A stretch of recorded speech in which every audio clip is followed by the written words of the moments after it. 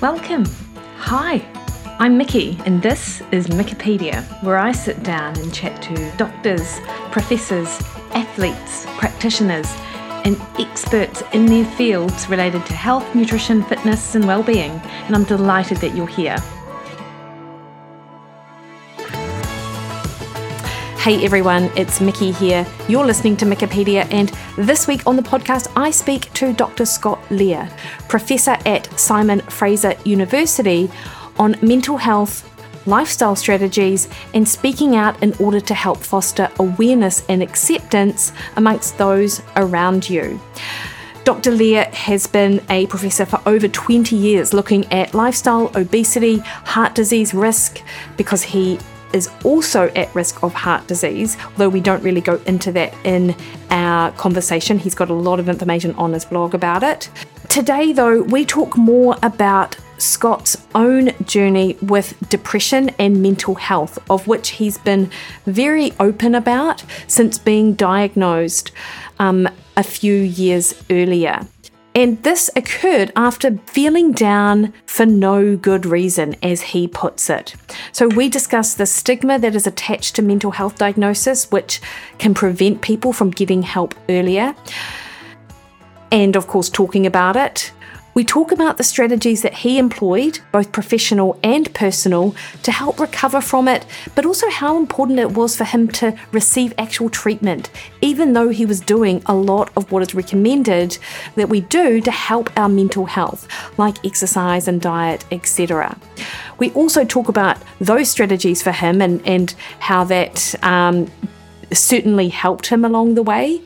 And finally, we talk about how his own experience has now sort of led him to be interested from a research perspective into the field of sort of mental health and lifestyle. So it's a really interesting and thought-provoking conversation, I think in part because it comes from that personal experience. And so Scott is able to put his own lens on it from a person sort of going through it, but also look at it from that sort of researcher perspective, because he's such a wealth of information over things related to sort of health and lifestyle.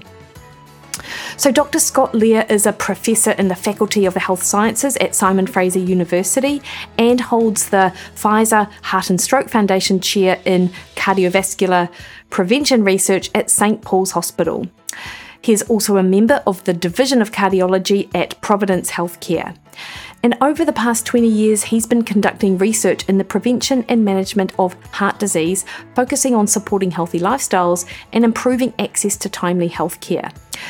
In addition to publishing over 160 research papers, his work has been featured in various media outlets, including the Vancouver Sun, The Conversation, the Heart and Stroke Foundation, City TV, and Global News. Scott also has an active blog and regularly podcasts on issues pertaining to health, including heart health, mental health, and so forth. And we've included links to both his professional profile at Simon Fraser University and his blog also.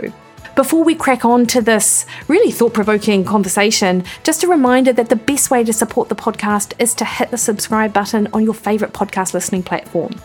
That increases the visibility of the podcast out there and amongst the literally thousands of other podcasts, so more people get the opportunity to learn from the guests that I have on the show.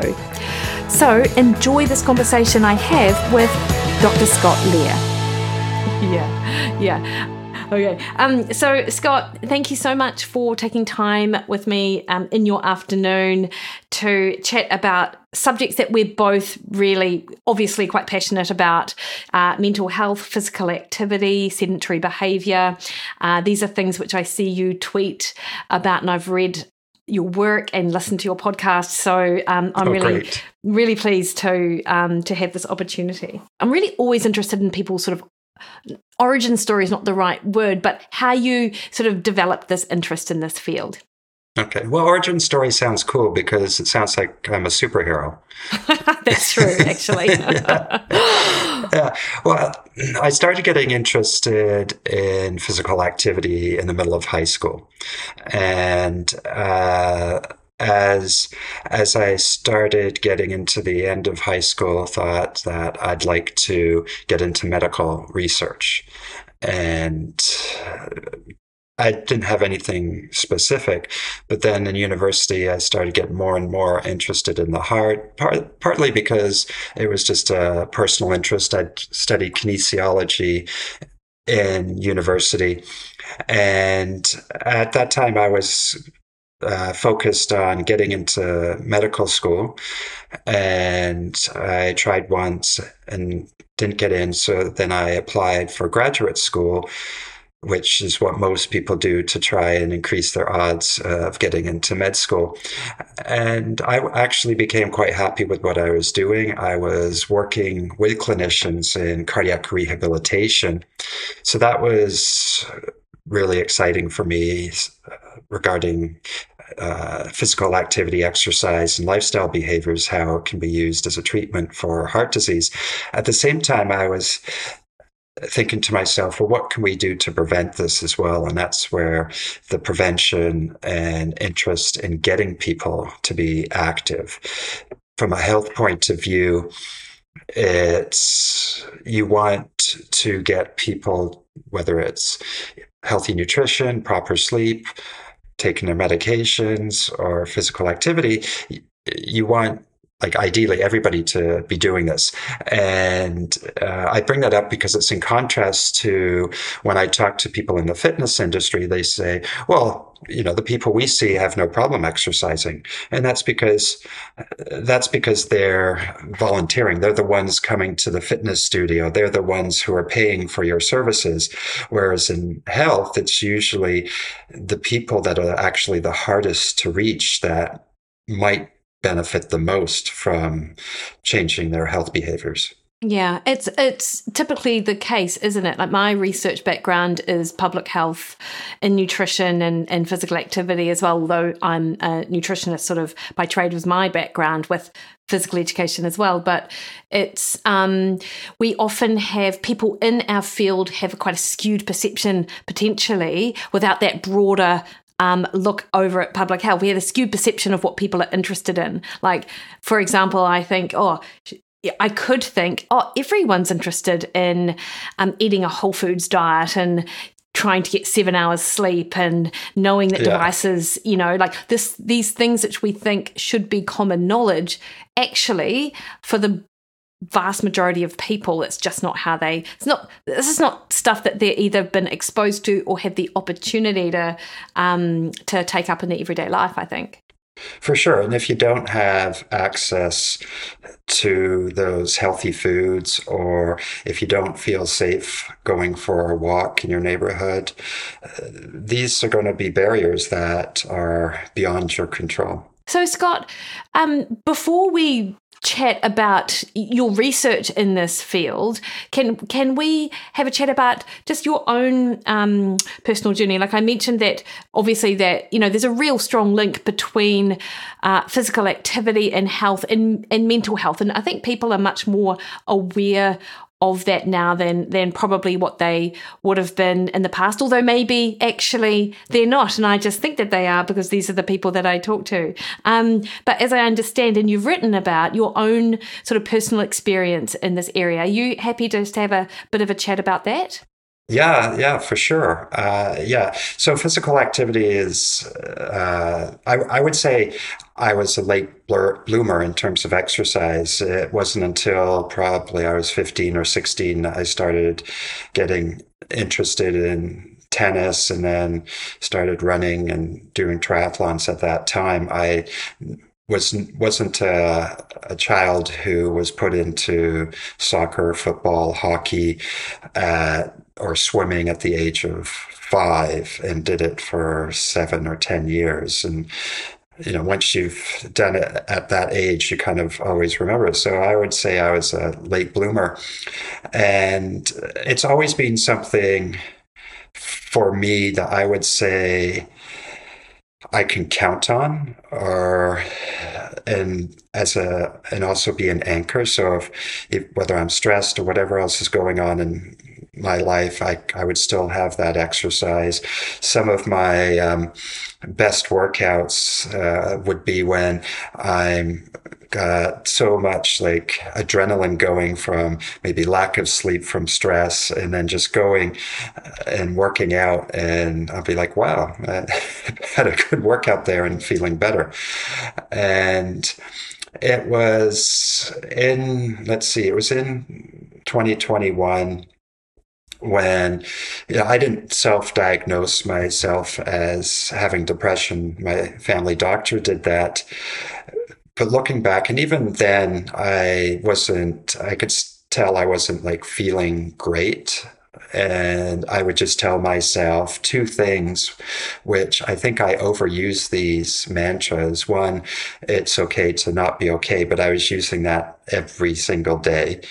And so I think, that's wasn't beneficial. And then I was naive or ignorant at the time, thinking, well, it's just affecting me. Like, yes, I'm not feeling great, but I'm not affecting anybody else. But that's untrue. If your people in your household are affected by that, whether they can sense the tension or whether it's displayed in behaviors or things you say. And so looking back at it, and I liken it to even like heart disease and most diseases, where by the time it's diagnosed, the disease process has already been ongoing for years or decades. Like when somebody has a heart attack, that's not the start of the disease. They probably started having that disease process 15, 20 years ago, per se. And it's just the heart attack for them is unfortunately the first symptoms that they've recognized. And the same thing with people who have mental illness, and trying to recognize that, and then trying to understand if it's like, quote, all in your head. And at the same time, I would think to myself, look, I've got a great family, I've got a house, got a great job. I should just suck it up. And I'm sure I don't, maybe I'm not really unhappy given Yes. that. Yeah. Yeah. Yeah. And did it, and I think this is a challenge that I imagine many people in your situation would have, is there's no sort of overt reason for feeling the way that you feel. And I understand that. So it's just like, like suck it up, or you're doing your hard workouts, you're feeling great in that moment or whatever, and surely you can ride it out, I suppose, is something that I hear a bit from others similar to you, actually.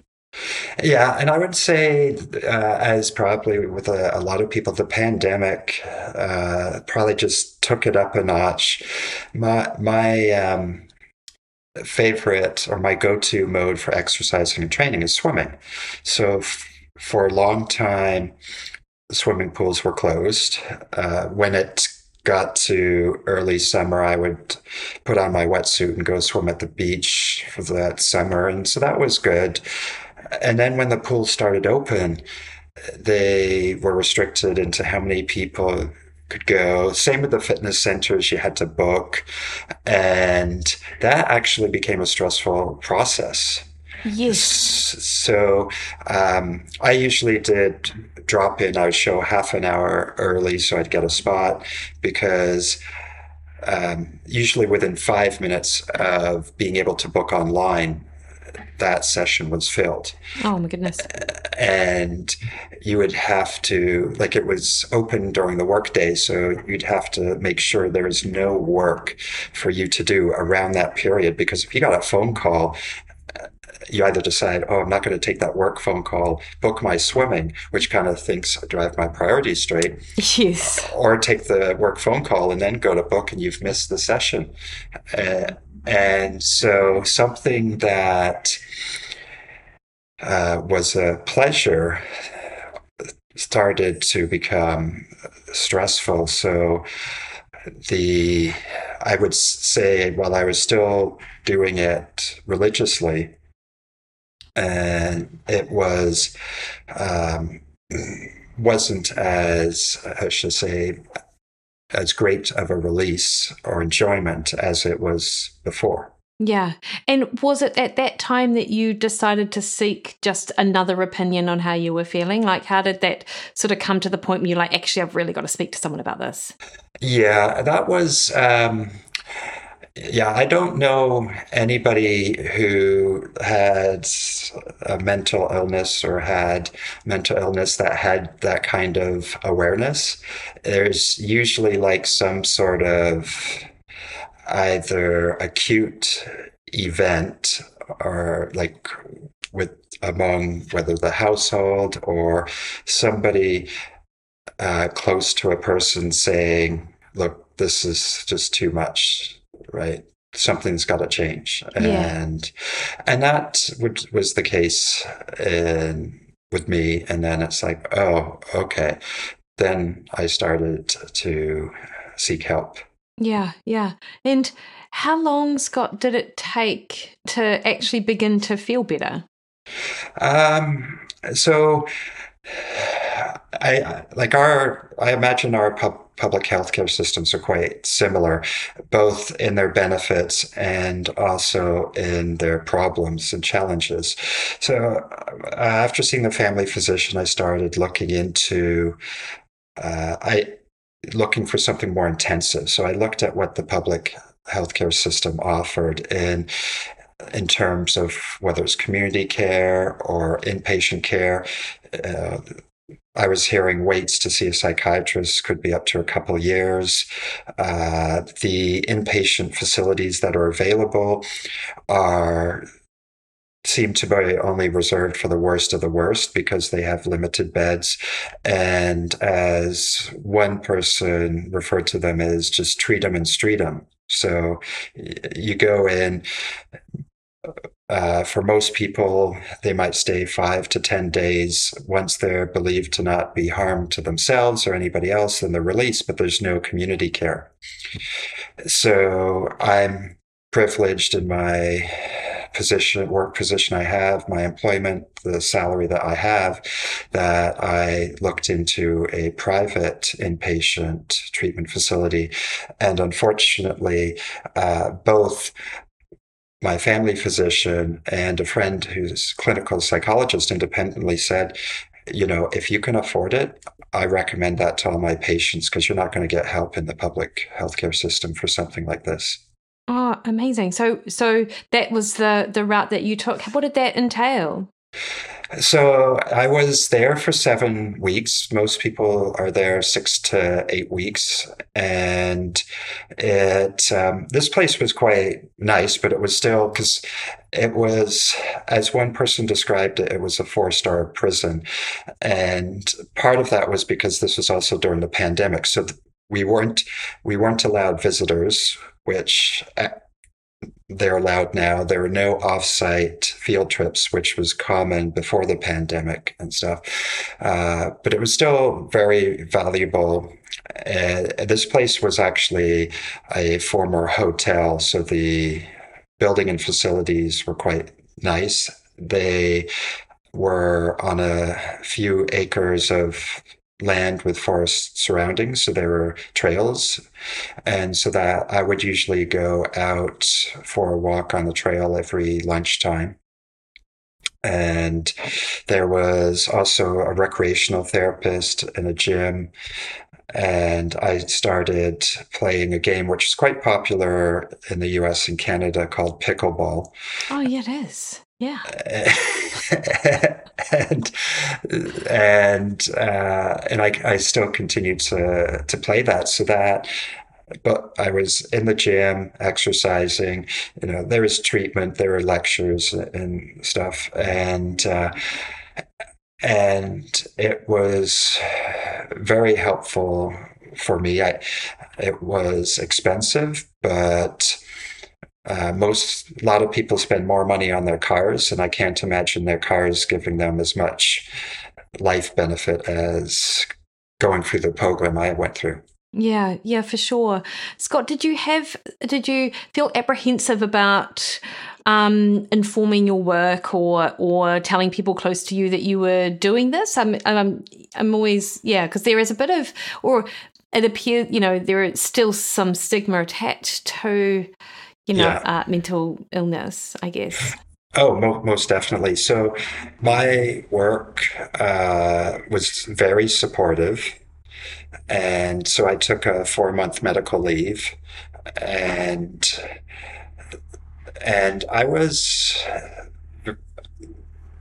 told quite a number of people before what was going, like close friends and close families. But I do know, like, one of the sessions that we had in this inpatient facility was on what happens after. And some people were saying that they only told 2 people before they came in. So they were worried about how do they explain this 8-week disappearance from the face of the earth when they come back.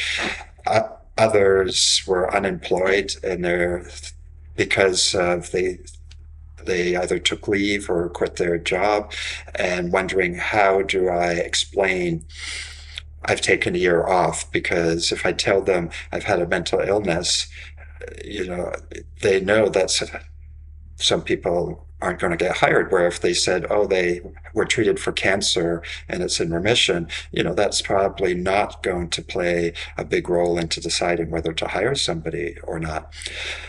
With me, I found, and this is not for everybody, but I found, I guess, power in controlling my story instead of waiting for people to kind of fill in the blanks. And so I became very vocal about it. And I was aware of the stigma, but I was just like, you know what? If I go out there and just tell people what's happening, or, not disclosing too many personal things, but at least forming my story, then I get out ahead of that stigma. And I'm transparent and going forward. But as I said, I might not have done that if I didn't have an employer that was supportive and understanding. Yeah, for sure. And someone in your position where you are a leader, if you like, in terms of, if I think about because you're a professor, right? So you teach, and you've got these sort of younger people who are coming through, learning from you. Like, I imagine that and also, of course, younger colleagues. I'm not suggesting you're old, but just as for someone like you to be transparent about that's the stuff that you need to help break down that stigma, in my eyes. Yeah, and I've been, like, a lot of times when I write about it or share it, I'm doing it for me. Like, I enjoy writing, and so this is something that's helpful for me, and if it helps with others. But I've got lots of feedback when I've written commentaries in newspaper, people reaching out to me. I dare to read the comment section sometimes, and they're all actually quite supportive. And I've realized that when one person opens up, it gives permission to others to open up as well. And I've got feedback from actually the people that you said, like, it's not my purpose, but my dean had mentioned a few months ago that some of our junior colleagues were saying that they felt very supported by reading and me sharing what I was going through. And while academics can be a job that a lot of people say is a dream job, there's a lot of not so dreaming or maybe nightmarish stuff that happen.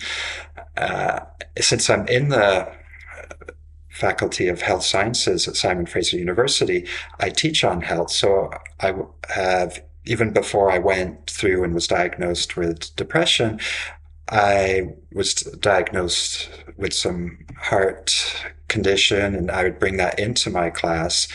And the students liked it. There's one thing having that knowledge and research, credibility, but then it just, as soon as you've experienced it, then that your credibility goes up. And so students enjoyed, I had a videotape of my exercise stress test that I did, and I show it to them in the class. And because I'm teaching how do we diagnose heart disease, so I show them me running on the treadmill till exhaustion. And, yeah. Yeah.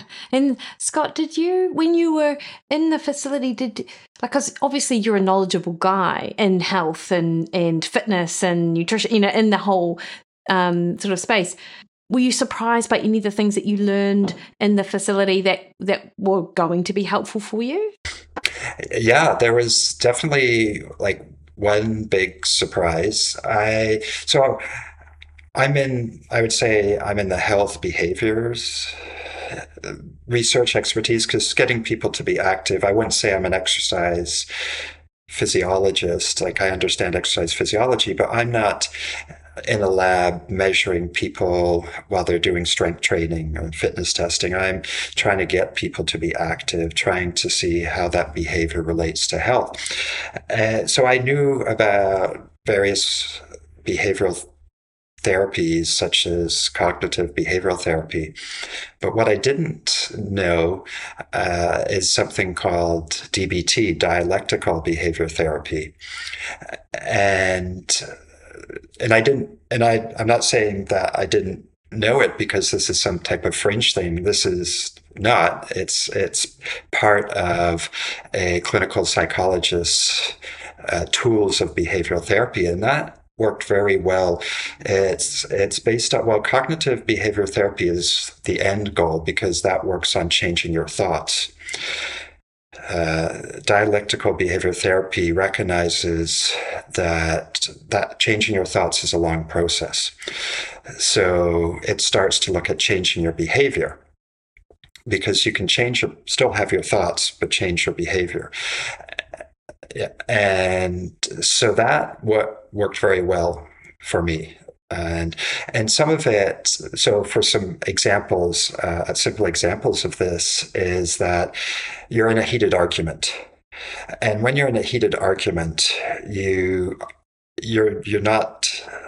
seeing red. You're not thinking like, oh, I'll just use these behavioral therapies. This just says, okay, these are simple things that you can do. Like, one, remove yourself from the situation.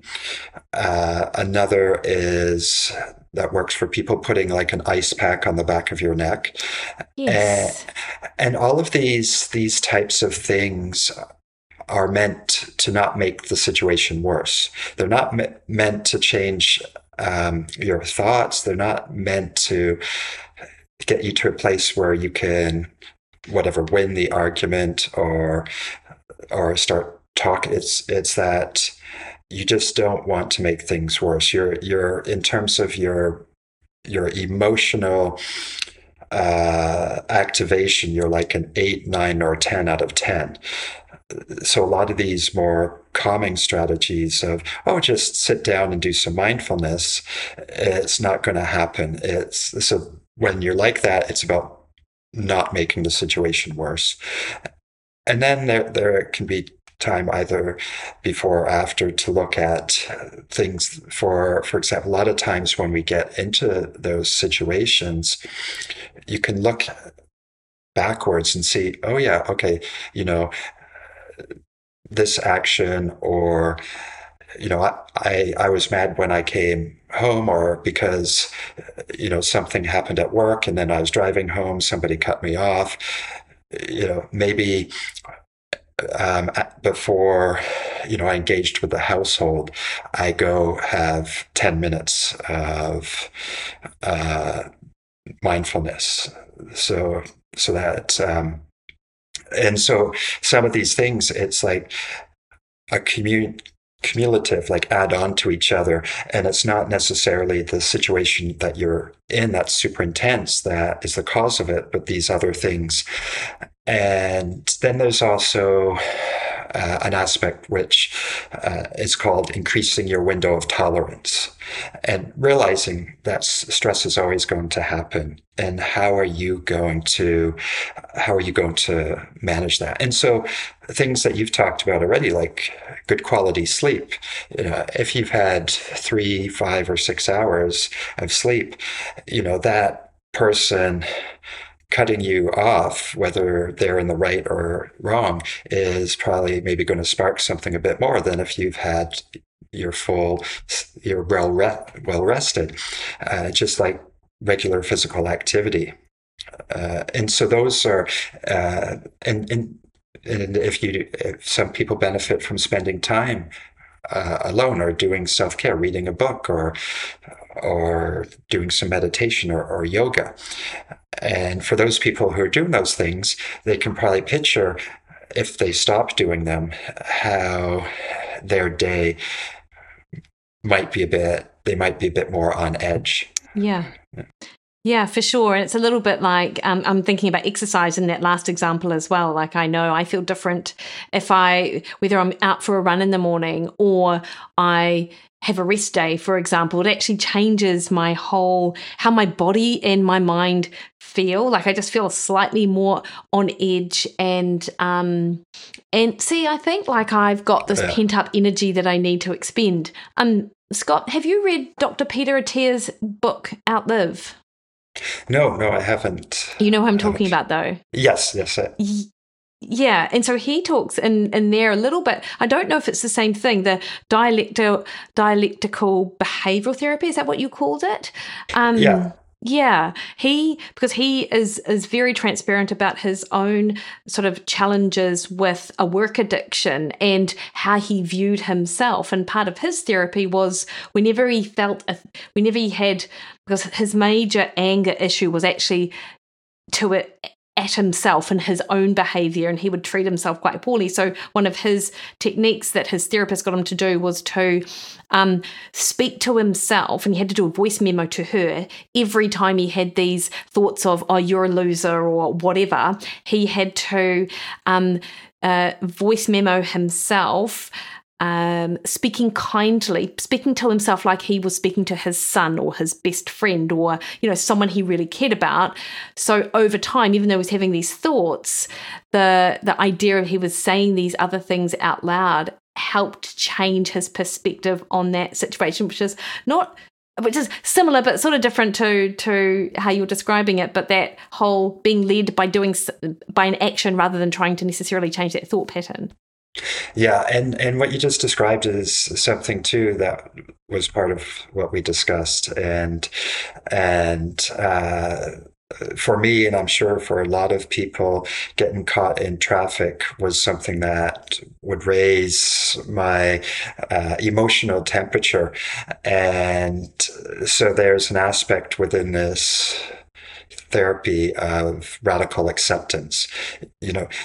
You're not going to be able to change the traffic, and it's trying to focus on how to change how you react, and it's just like saying some of those thoughts in your head, or taking a posture. Part of it is even doing a half smile.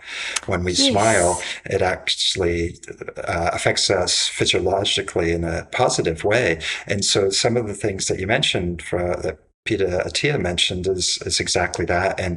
And we're our most awful critics to ourselves. Yeah.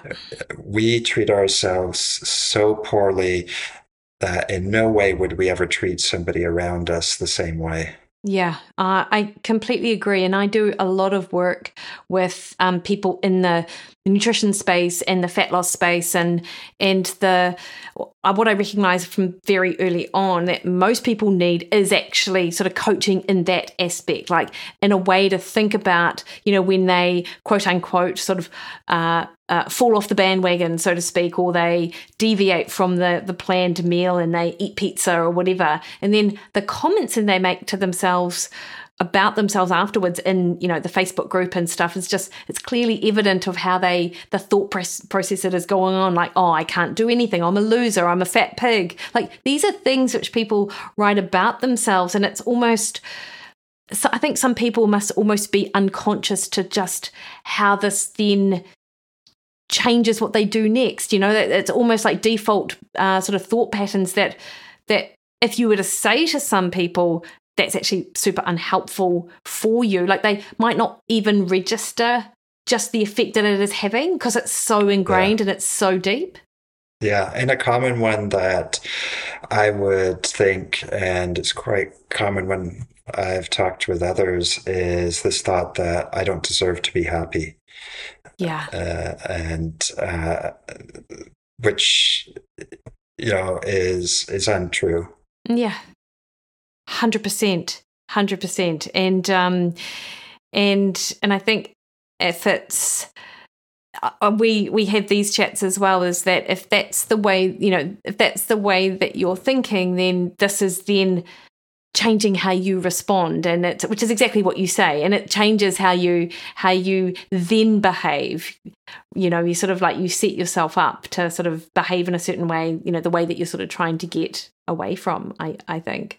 Changing that physical state is interesting, and I've heard people talk about that before, like the ice pack on the back of the neck. This is often people talk about it in that moment of, again, nutrition related, but stress eating, like something has happened, and your first response is to want to pull out the ice cream container or grab that big packet of crisps, and instead you change your physical state, and that actually can help almost put the stop button on that behavior. Yeah, definitely, and has physiological basis, like it's either on the back of the neck or your forehead. Like, I've tried it, like holding an ice pack isn't the same as doing it close to your head, and it actually is calming. Others can, if you don't have an ice pack, try and throw cold water on your face. Yeah. Jump in a cold lake. Slightly, I mean, that's slightly less convenient, but would also probably do it. Now, are you a fan of sauna or cold water therapy as part of your own sort of like everyday well-being, just out of interest? I wouldn't say it is. After I swim, I'll go sit in the hot tub. Nice. And relax and do a bit of stretching. And I do it because I find it relaxing. And I also, for me, a lot of times before, I would finish my swim and then rush out of there and go to work. So just having that, I think the benefit for me is giving myself permission to slow down. Yeah. And have, like, after the exercise, have 5-10 minutes and before getting on with the rest of the day. Yeah. I think you're a parent, Scott? Yes. Yeah. Yeah. I feel parents even more so than probably non-parents. And I'm a step parent, so I'm a parent removed, if you like. But like, so much of what you do is not necessarily for yourself, like you're at work as an employee, you're helping your students, then you're at home and you're a dad and you're a husband and you're doing all these things, and people forget to take some extra time for themselves to then be able to go into those other situations in their best possible way that they can, right? Yeah, most definitely. And when I was in the treatment facility, there's maybe around 40 people on average. It was a rolling intake and discharge.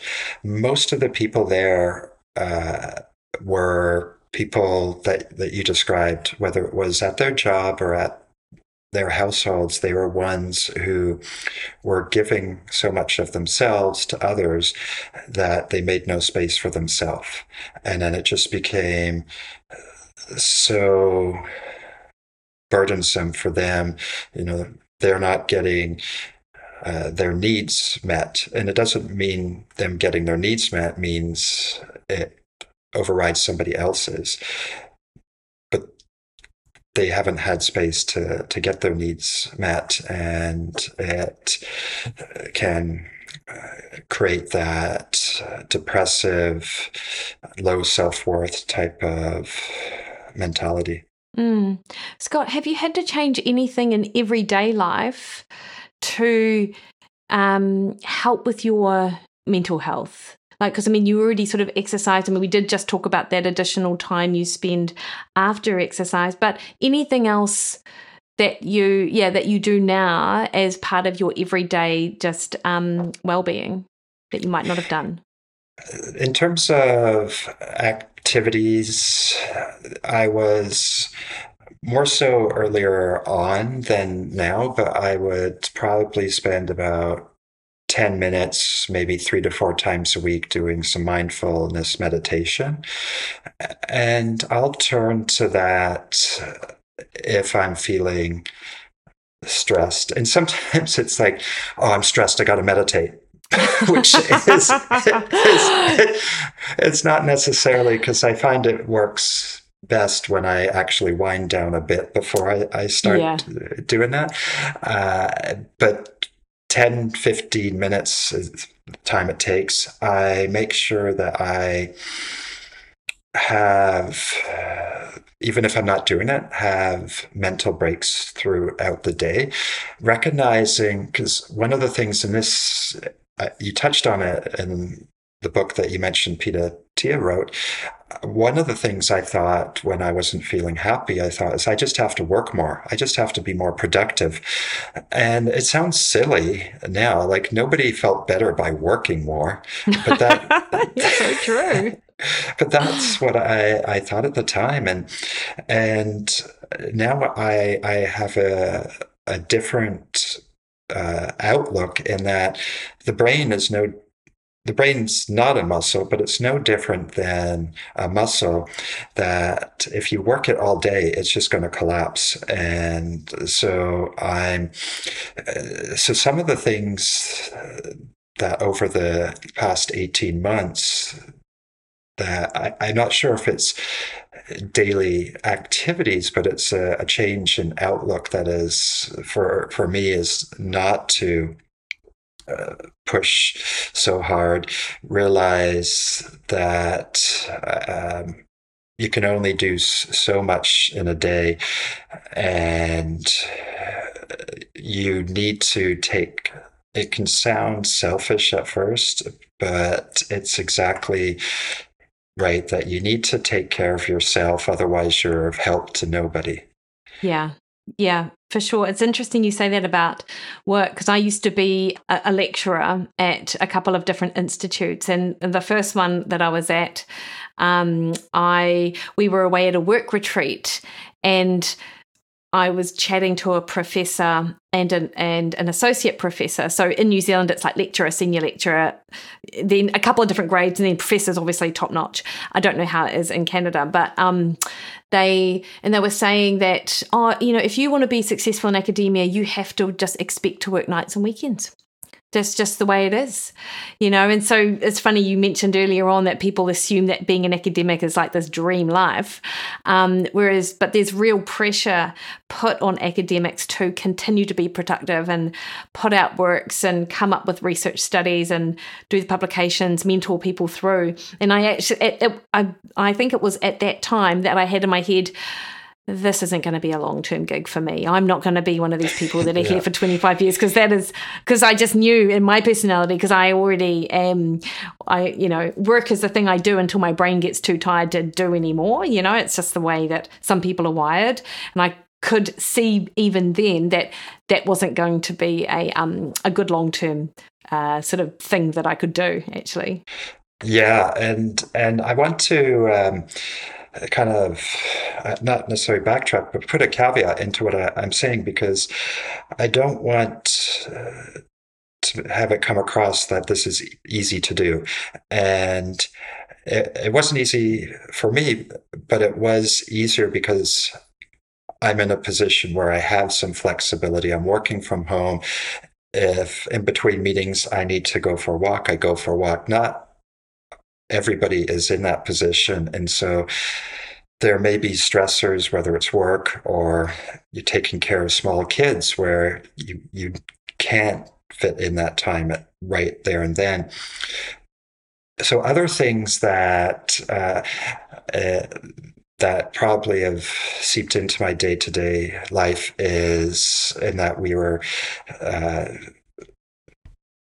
trained to do is have like some sort of self-care list or toolbox, and there'll be times when I feel alone, and a lot of times when you feel alone, you want to feel alone, like it's kind of, Yeah.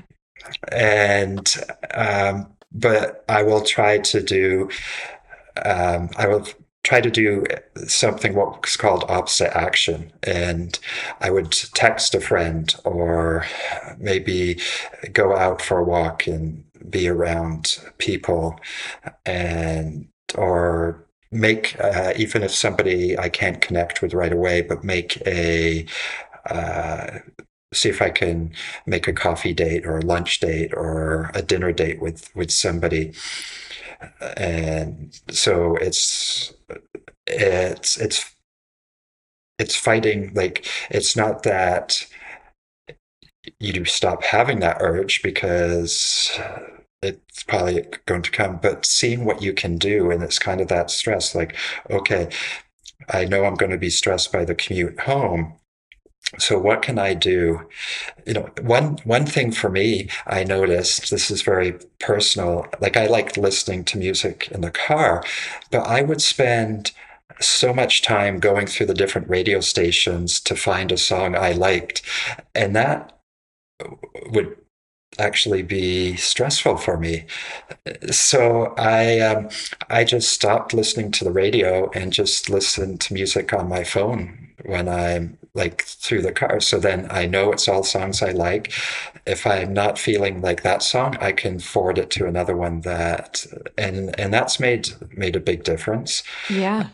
Uh, and other things like long car rides is, identifying those triggers is probably, and they can be all individual and different, but identifying those triggers, building that awareness, then you can start to look at strategies. Okay, I'm not going to avoid that trigger, but how can I minimize that? Can I, before I go on that 12-hour car ride family vacation, what's the plan? Um, how often are we going to stop? Can I, pack the car, then take a break before getting in the car and driving, instead of having it like throw everything in the car, and then throw everybody in the car and jump in and go. Even the way you say that sounds chaotic and oh my goodness. But no, I appreciate what you're saying. I really liked what you said about the self-care toolbox, because I feel like, there are these, people will often read strategies with which they can help unwind, de-stress both in the moment and also sort of later on. But sometimes they are things which are just completely impossible for that person, like they literally cannot get out for a 10-minute walk, or there's no way that they can go and sit in a sauna. Sorry, I don't have 20 minutes to sit in a sauna, or access to something like that. But if you're able to write down a whole, like just collate a list of things as simple as texting a friend to as expensive as going and having a float, I don't know, in one of those float tanks, but they're hopefully in the moment, there will actually be something that you can do, so it doesn't feel like, well, I can't go and have a float now, so my whole day's ruined. Yeah, so it can be like, it can be quite simple, as you that depending on the service. So on my list, have a piece of chocolate. Yeah, nice. Right, and just one though, right? I mean, yes, no, I don't. Just kidding. Yeah, but doing something that makes you feel better in the moment. For others, it could be like thinking of a happy memory. that gets you through it. Maybe it's chewing some gum, or if you can, putting on some music and listening to a song, or even one of those like white noise apps where you're listening to the rain or something like that. Yeah. I like the press ups and squats as well, just for a change in your physical state. Yeah. Yeah. And so that idea of taking that physical break, and so not me, but exercise scientists have coined it as an exercise snack. Yes. And so your snacking activity, and the idea, it's only like a minute to 2 minutes. And some of this has been ingrained into a lot of creative writers' day.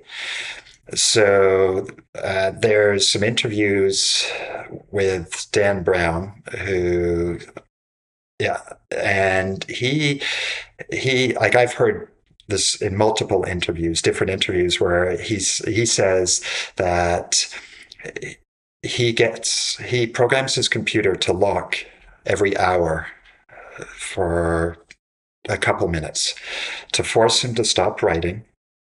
He says he doesn't leave his office. He just gets down on the floor, does some push-ups and sit-ups. And that little break gives him a boost of creativity to go for the next bit.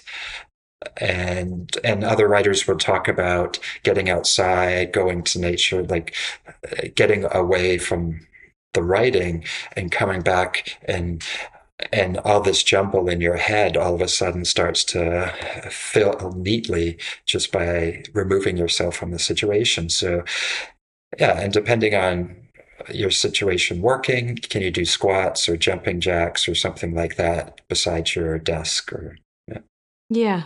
Nice, Scott. Has your experience informed any of your research work, like your in-health behavior, and have you sort of given it, or is that just one step too far and actually no? No, I would say so. Like, even with my blog writing, you could probably see a trend. Not that I'm suggesting anybody go back and read 6 years of my blog writing, but you can see a trend that as I started to not feel so great, started feeling worse, what I was writing about, I was writing more about mental health, writing more about exercise and mental health. I was looking into that. And it has had some effect, like not so much like physical activity and mental health. Like, I'm definitely reading more in that area, but my day-to-day research there, I've had a shift in interest from the physical benefits of activity, which I'm still interested in, to looking at like the mental, the cognitive types, like even that, taking that physical activity break can help you be more productive in what you're doing, can enhance creativity, can it prevent cognitive decline and dementia later in life. And so there's interest in looking at some of those aspects. And is it something I'm interested in? Is there a difference between going for your run on your regular running route, which you could probably think about other things while doing that, and it's great activity, as opposed to, let's say, going playing tennis or going playing basketball, where it's physically demanding, but also has a mental demand as well that's different from running your regular running route around your neighborhood. Just like if sitting can be detrimental, but does sitting, writing, writing something, doing some creative writing or research writing or writing a report, is that different than, let's say, sitting as a clerk in a grocery store or sitting as a parking attendant in a parkade, where both people are sitting, but the mental load or the mental challenge is different? Yeah, for sure. And when you say that, I'm thinking back to, there's a show, Better Call Saul, and there was the parking attendant, which wasn't really a parking attendant, was he? He was more of a, worked for the mafia. But he would do crosswords. That was a good way to keep his brain active. Scott, do you know, I had, as you said in your email to me, Mickey, we've only got an hour. This is quite a long list. We've managed to sort of chat about one's topic and haven't even really moved on to the research stuff, which I'm really also interested to chat to you about. So hopefully we can save that for another time. Can you give us tell listeners where they can find your writing and of course your podcast as well? So you're very prolific on with the airways and writing as well. It's super impressive. Can you just tell people where they can find you? Yeah, certainly. So my blog is drscottlear.com. And then I co-host a podcast with a former undergraduate student who's in my second year course who approached me on it. It's called How to Health, and that's available Spotify, Apple, Google platforms. And I'm also, varying levels of activeness on Twitter, Instagram. I have a TikTok account, and it's all at Dr. Yeah, I don't do funny TikToks, so okay. I'm not dancing or anything, and they're all at Dr. Scott Lear. Yeah. That is awesome, Scott. Thank you so much for taking the time to chat to me about this. I find it's really valuable, I think, for people to hear personal stories and how people have sort of the tools and strategies that people have used to help overcome that sort of aspect. But also just, I think because you're so open about it, I think that's really super helpful as well. So we will pop links to your channels, including TikTok, in the show notes, and hopefully it's fine for me to touch base and we can chat about your research on another occasion. Oh, certainly. And thanks so much, Mickey, for giving me the space and opportunity to share as well. It's it can be, as it said, when also you share things, like it's not always easy and there are different barriers and challenges. But most times when people do share what's really going on inside, they feel better afterwards. Yeah, no, I agree. So thank you so much, Scott. Okay, thanks a lot.